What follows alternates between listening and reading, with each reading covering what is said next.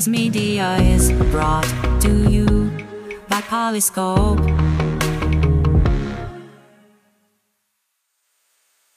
Why listen to the past when you can listen to the future?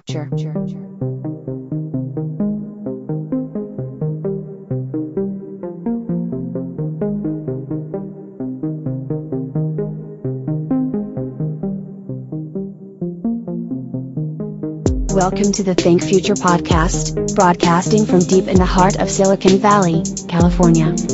We focus on innovation, startups and the future, not necessarily those and not necessarily in that order.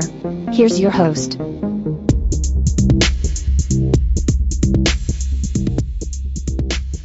Good morning, everyone, and welcome to Think Future. My name is Chris Kalaboukis, and once again, we're coming at you live from deep in the heart of Silicon Valley, California. We're talking innovation, startups, the future, not necessarily those, and not necessarily in that order. If you're watching on YouTube, smack that subscribe button and hit that bell so you can be notified when a new show comes online. And if you're listening on your favorite podcast service, please subscribe. Please drop a note in Apple Podcasts. I greatly appreciate it. Why am I speaking so fast? I don't know. So, I launched AIDaily.us, AI news source, highly curated, top 10 news items of the day, bam, into your inbox. AIDaily.us. I just launched that this week, and people are flooding in. Check it out, AIDaily.us. Sign up. I'm getting floods of people coming in to sign up for this thing. It only comes out on weekdays. It's the top 10 items. It's curated by me, yours truly, and it's only the hot, interesting new stuff. Because, of course, there's nothing innovative under the sun. There's nothing new under the sun. Nobody wants to talk about anything but AI. So let's talk about AI. Let's do the pessimistic futurist AI thing, because this is what so many people out there do. So many people go, "Oh my God, it's the end of the world.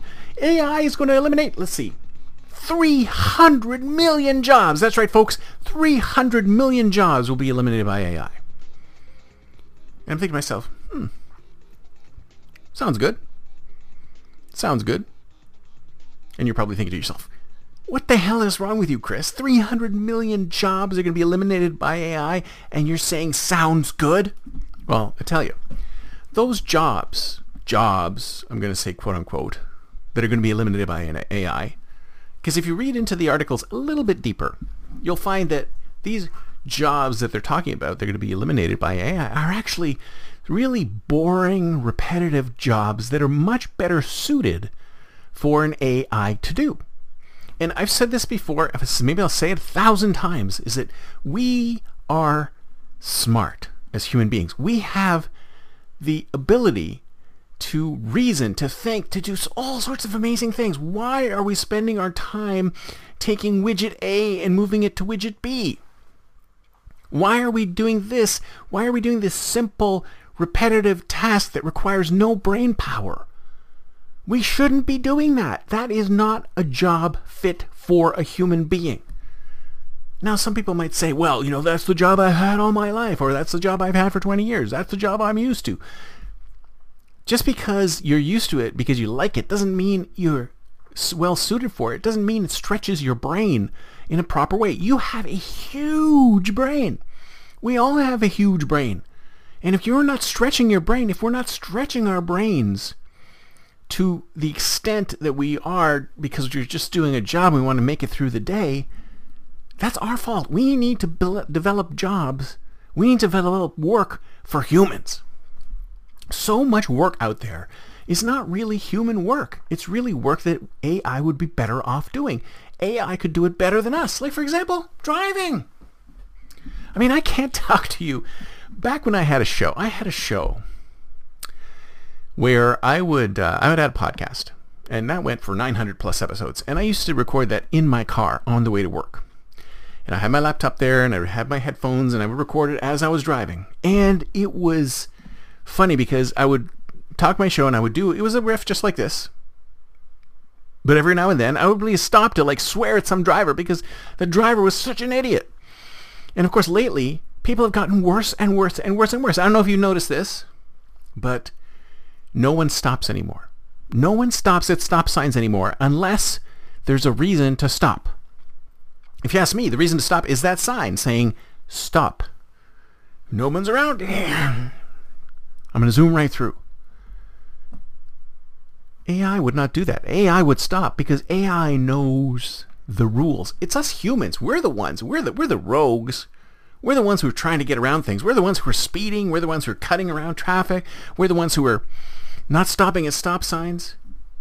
See, there's so many jobs out there. 300 million jobs, according to this article, are going to be lost because of AI. Well, maybe those 300 million jobs should be done by AI. Maybe of those 300 million jobs, maybe most of them are just repetitive, dumb jobs that human beings shouldn't be doing anyway.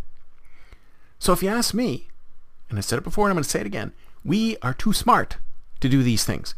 If we're going to lose 300 million jobs to AI, it's because those jobs are better suited to AI than human beings. And now our responsibility is to create 300 million new jobs specifically for humans because we are special.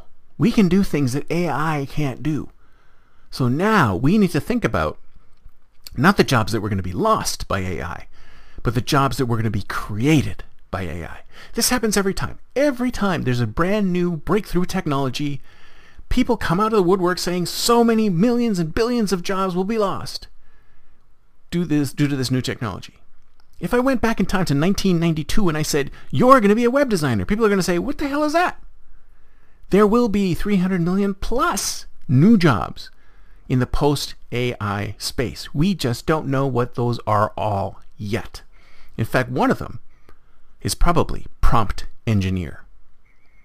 So if you ask me, AI may giveth, but it also AI may taketh away, but it also giveth.